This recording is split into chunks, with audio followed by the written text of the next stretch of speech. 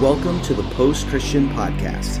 My name is Eric Bryant. I'm one of the executive pastors at Gateway in Austin, Texas. My foundation exists to equip and empower church leaders in reaching new people and raising up leaders. I'm the author of Not Like Me and Fruitful, Becoming Who God Created You to Be. Join me on social media for Through the New Testament for Skeptics and Seekers.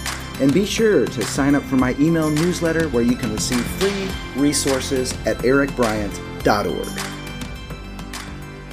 Today on our episode of the Post-Christian Podcast, I'm excited to have with me Mike DiVirgilio. How are you doing, Mike?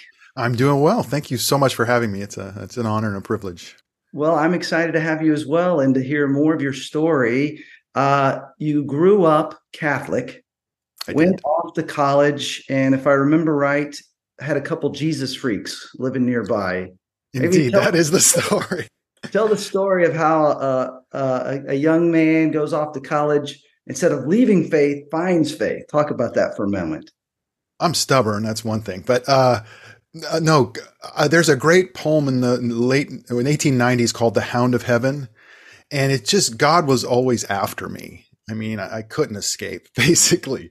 So several things happened, and I won't get into that. But in my high school years, and even before that, and I was always thinking of the bigger things. And then lo and behold, I go off to Arizona State University because I'm from LA. And I moved literally next door in the dorm to two Jesus freaks, and that was 1978. So the whole Jesus movement and the hippies and all, these guys weren't, but they invited me to a Bible study. It was the perfect question for me was, would you like to come and be part of a Bible study to see what the Bible says about who Jesus is? And I was always, even a young person, intrigued with the person of Jesus, and it was just the right question. And then I saw what it said, and the Catholic upbringing gave me a respect for the Bible, and I instantly believed it. And then fighting against the left liberal agnostic atheists in the college environment, I'm that kind of person. If you do something like that and reject me, I'm just going to be more stubborn for it. So that's how I lasted. Well, and I want to talk about that because it really led to a love of apologetics. And more recently, you've written a book called Uninvented, Why the Bible Could Not Be Made Up and the Evidence That Proves It. I want to talk about some of that evidence because I think in our increasingly post-Christian world, skepticism, cynicism runs high. Truth seems to be relative, but talk about some of the findings that you share in your book. I'm eager to hear some of that evidence. Thank you. Well, when I wrote a first book called The Persuasive Christian Parent, How to Build an Enduring Faith in You and Your Children, and in my study for that, I kept coming across this idea that a certain story or stories, narratives in the Bible could not be invented or made up. And the reason I wrote the book is because I think most Christians, well, all conservative Christians do not believe the Bible is just myths, fairy tales, fiction. But could it be? Could it be made up? And in the back of my own mind, and I've been pretty familiar with apologetics for much of my life, I thought, well, maybe. And then as I studied more and more and came across this argument, it was like, wow. And then I began to see it all throughout the Bible in my reading and writing. I just like, wow, so I should write a book about this. And that's how the book came out, because I want my brothers and sisters in Christ to realize the confidence. See, we've been on the defensive for 300 years. And there's something called biblical criticism I go over in the first chapter. And it's just been this hermeneutics of suspicion. In other words, interpreting the biblical text. It's just not true. And if it is, you have to prove it as the Christian. And I want to turn the tables on the skeptics and cynics and say, well, if you believe it's made up, then the burden of proof is on you too, not just on us. Yeah. And it's amazing because most people have no idea about the Jewish nature of Jesus' world and how that would make it so difficult to make up what we read in our Bibles. Well, yeah, and talk about that. I mean, really coming out of the Jewish people, the Hebrew scriptures, and then those who were first following Jesus, of course, were Jewish. Their regard for truth, the way they would write and kept, the text was so important that they would make copies and pass it around. Maybe share a little bit about some of the textual criticism and how remarkable it is that we have so many manuscripts of the Bible. Just talk about that for a moment. Well, it's interesting because if you ask the average secular person, and we swim in secular culture today, which is skeptical about anything biblical. So if you ask the average person, why do you believe that the Bible is God's inerrant, authoritative word?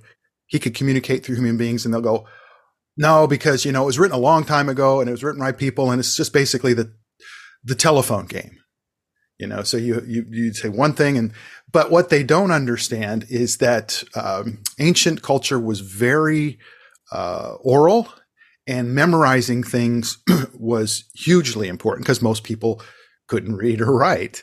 So things had to be done and memorized. So there's a whole,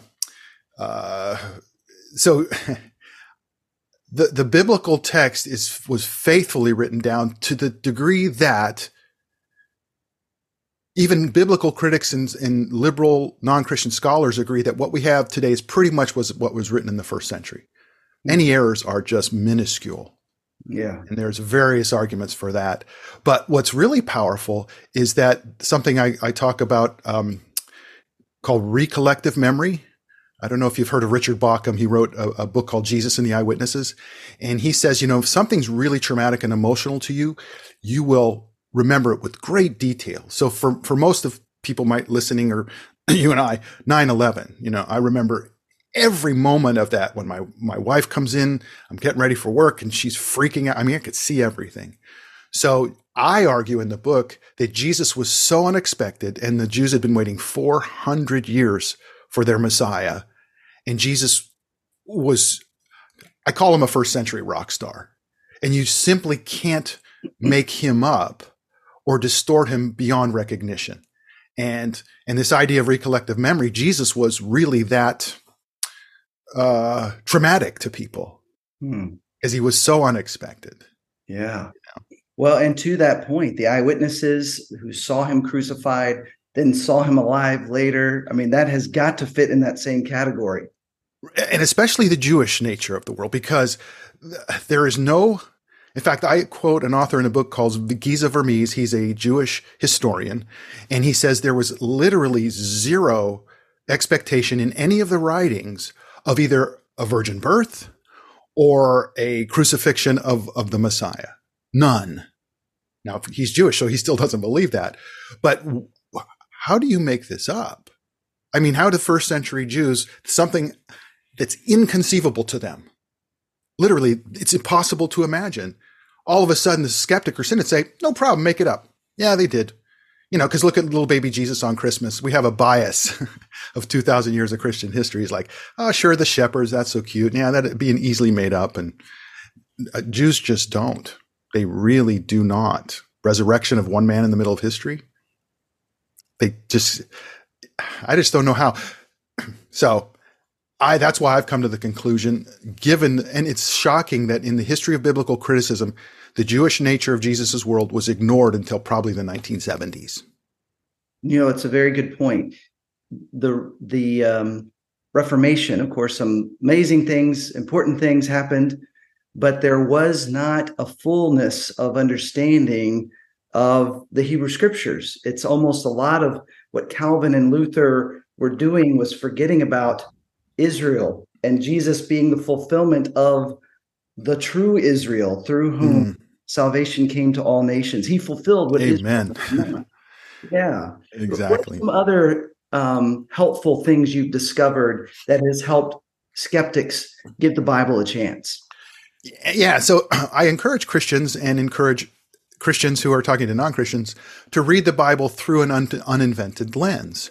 And I was originally going to call the book a really stupid title called Psychological Apologetics, but nobody would have known what the heck that meant. But as I begin to understand this concept more and more, I begin to read the text and see in the characters a psychology that's real. So I use a term called verisimilitude, which is just means if it seems real, it appears real. So if you're reading a work of fiction or you're watching a movie or TV, and if it has verisimilitude, you buy in. You're like, wow, you're emotionally involved. But if it's not done well, you're checking out. So the Bible has verisimilitude in spades. I mean, everywhere. People react like real human beings, experiencing real things. And, and remember that fiction didn't exist in the ancient world. So modern fiction, the way we think of writing things that are not true as if they were, and doing it in a narrative fashion so that people actually believe it, that just didn't exist. So, and when you read the whole Bible, but when you read the Gospels, I mean, it's just genius. Yeah. So, well, and it's beautiful the way God has inspired these men and women who wrote down what he put on their hearts, and there was a veracity that people, like you said, would trust. Okay, if Paul wrote this, then I'm going to read it, and they passed it from person to person, from church to church. And so we have volumes of manuscripts. The veracity. It's embarrassing. In my first book, I talk about the riches we have of versus Plato or Caesar or any Herodotus, all of them.